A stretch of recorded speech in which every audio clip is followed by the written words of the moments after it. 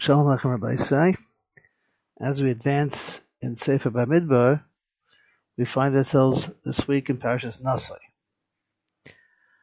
The pasuk in Perek Hey, Tes and Yud, tell us about the different obligations that a person has to give Dram Shel Kedusha to the Kayin, the Matnas Kahuna, Matnas Levia, different chelik of Behemoths, Kabbanis. The pasuk emphasizes that when you give these presents, they're really yours. The pasuk says, "V'chol truma l'chol kadshe b'nei Yisrael asher yakrivu lakayin loy yiyeh." All the trumas of kadshe b'nei Yisrael that are given to the kayin, they're really his. V'ishas kadoshav loy yiyu. The kadoshav that a person gives are his. Isha sheyitein lakayin loy yiyeh. That which a person gives to the kayin, again, the pasuk tells us it's his. Why does the pasuk tell us that it's his? He's giving it away. It's not his. He gave it away to the kite. So Rashi answers two answers. So the first answer Rashi says is, since we know that there's a mitzvah for a person to give matnas kahuna v'leviyah, yachol yavayu v'yitlam b'zraya, I might think that the kayin can come forcefully and say, give it to me. Tamad laima v'ishas kadashav la yiyu.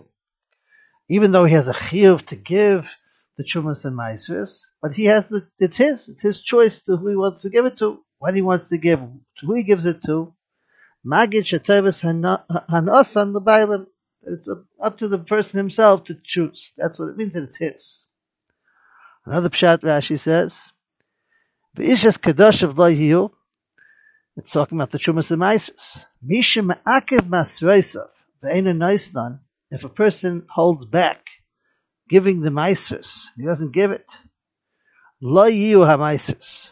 That's what he's going to be left with in the end, maasros. Seif she'ein sadeu oiseh. At the end, his field will not produce properly.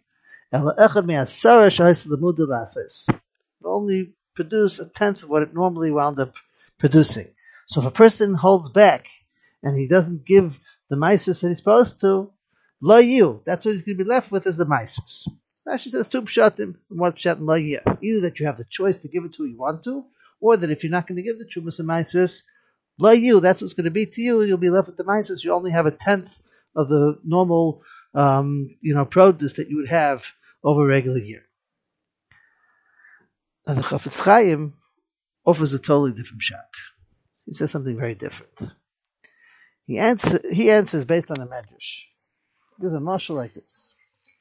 He says there was once a person that got called to come to the Melech, and he was very nervous about going to the Melech because he was going to have to answer up, and he was afraid that he's going to get into trouble over there. So he needed to find somebody to go ahead and to help him to speak for him to the king on his behalf, to try to get him out of it. So he had different types of friends. He had friends which were his real close buddies, the ones that he did things with, he had a good time with, he spent time with them. And he had some people which were his acquaintances that he was also close with, but not as close as his real friends that he was really tight with. And then he had some people which were acquaintances that he really didn't have much to do with at all. So when he's thinking, who's going to be the one that's going to help me go to the king, the first choice that he would make would be the people that I have the best time with. They're my buddies, they're my friends, they're the ones that I spend my time with. They're going to be the ones that are going to pull me out of my trouble. So he comes to his good friends and he says, come on, I'm in big trouble. What's the problem? How you doing, right? And then he starts telling them, I got into big trouble by the king and I really need someone. And they say, oh, the king, listen, we had some good times together, but we can't get ourselves into trouble right now. We can't get ourselves involved. I'm sorry, you're on your own. Disappointedly, he goes on to the next level of his friend, the one that he has a connection with, but not as close as his real tight friends that he has a connection with. They tell him, okay, listen, you know what? We'll go with you all the way until we get to the palace of the king. But once we get to the palace, then we can't go in there. That's that much we can't do. But that's not enough, because he has to have somebody to answer up for him to the king. And then he tries this other person who's an acquaintance of his that he doesn't really think is, really that much of a friend. And he starts to tell his story over to this person. And this person says, really? You know what? I'm going to come with you, and I'm going to come with you, and I'm going to walk, go straight up to the king's throne with you, and I'm going to be able to plead on your behalf, and we're going to try to get you out of this. Explains the Chavetz Chaim that a person goes through life, and then there comes a point when a person comes up to Shemayim, he has to go to the Kisei HaKavod to answer in front of Hashem. So he wants to go in front of Hashem to plead in front of Hashem for his life. What's the thing that he's the most acquainted with, that he's most connected to? His money, his possessions, all the things that he enjoyed having inside this world. Those things, they don't go anywhere with him. Like the David HaMelech tells us in Tehillim, Al tira ki asher ish, ki yir bekavod be'esai. Don't be afraid when you see a person become wealthy, right? And the glory of his house starts to increase. After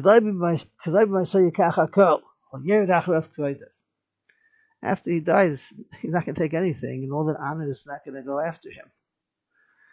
So when he has to come to the Kisei HaKavod, all his fun and his money and all the pleasures that he had in life, that doesn't do anything for him.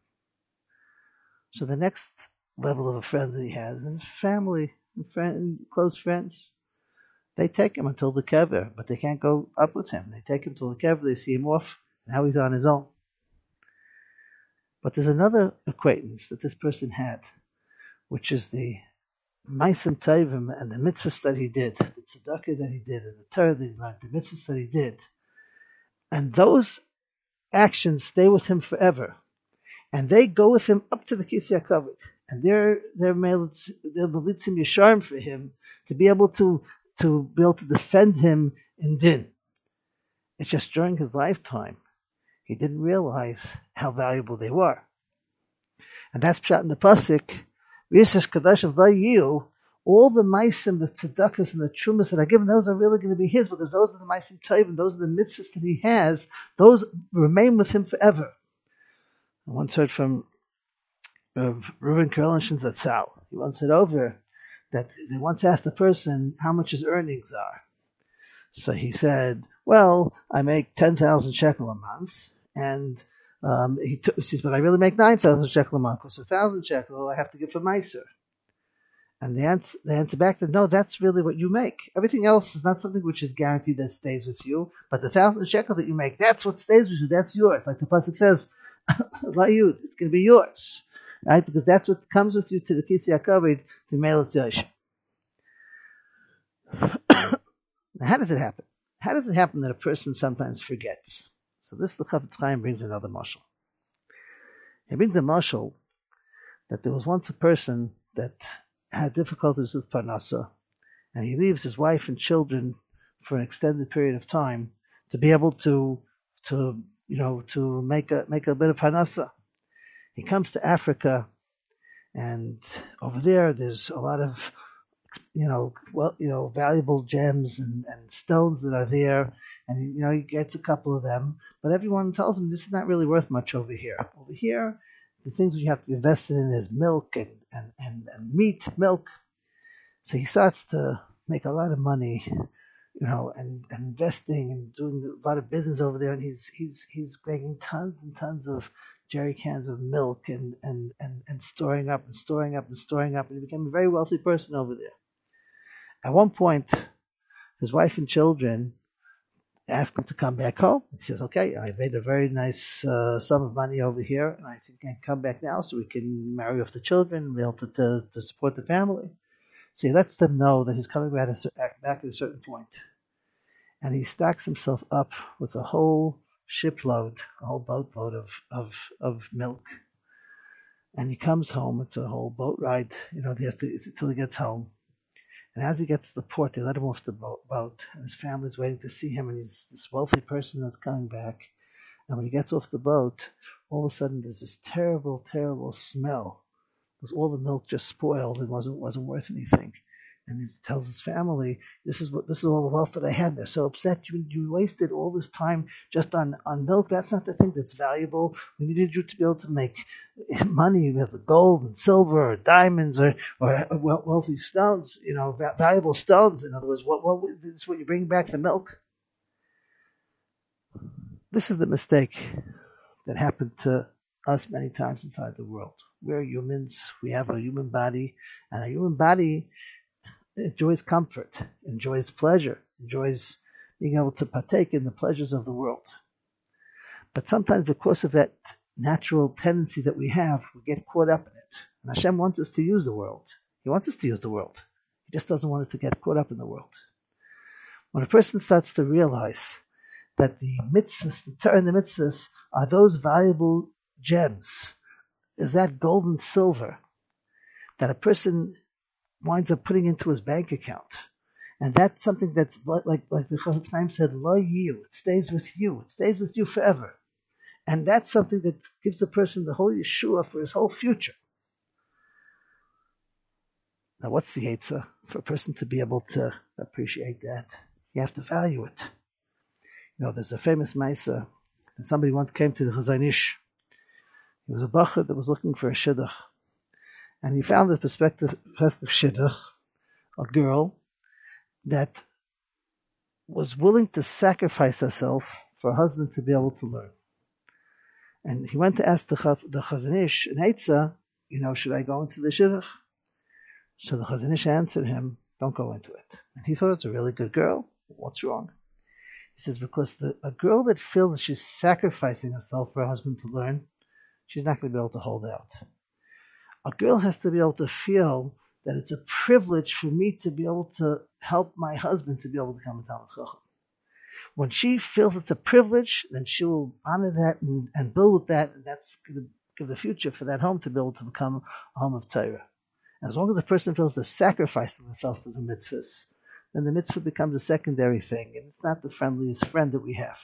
When we realize that it's a privilege, it's our ticket to be able to come to Yeshua, and a person makes sure to invest his time properly into that.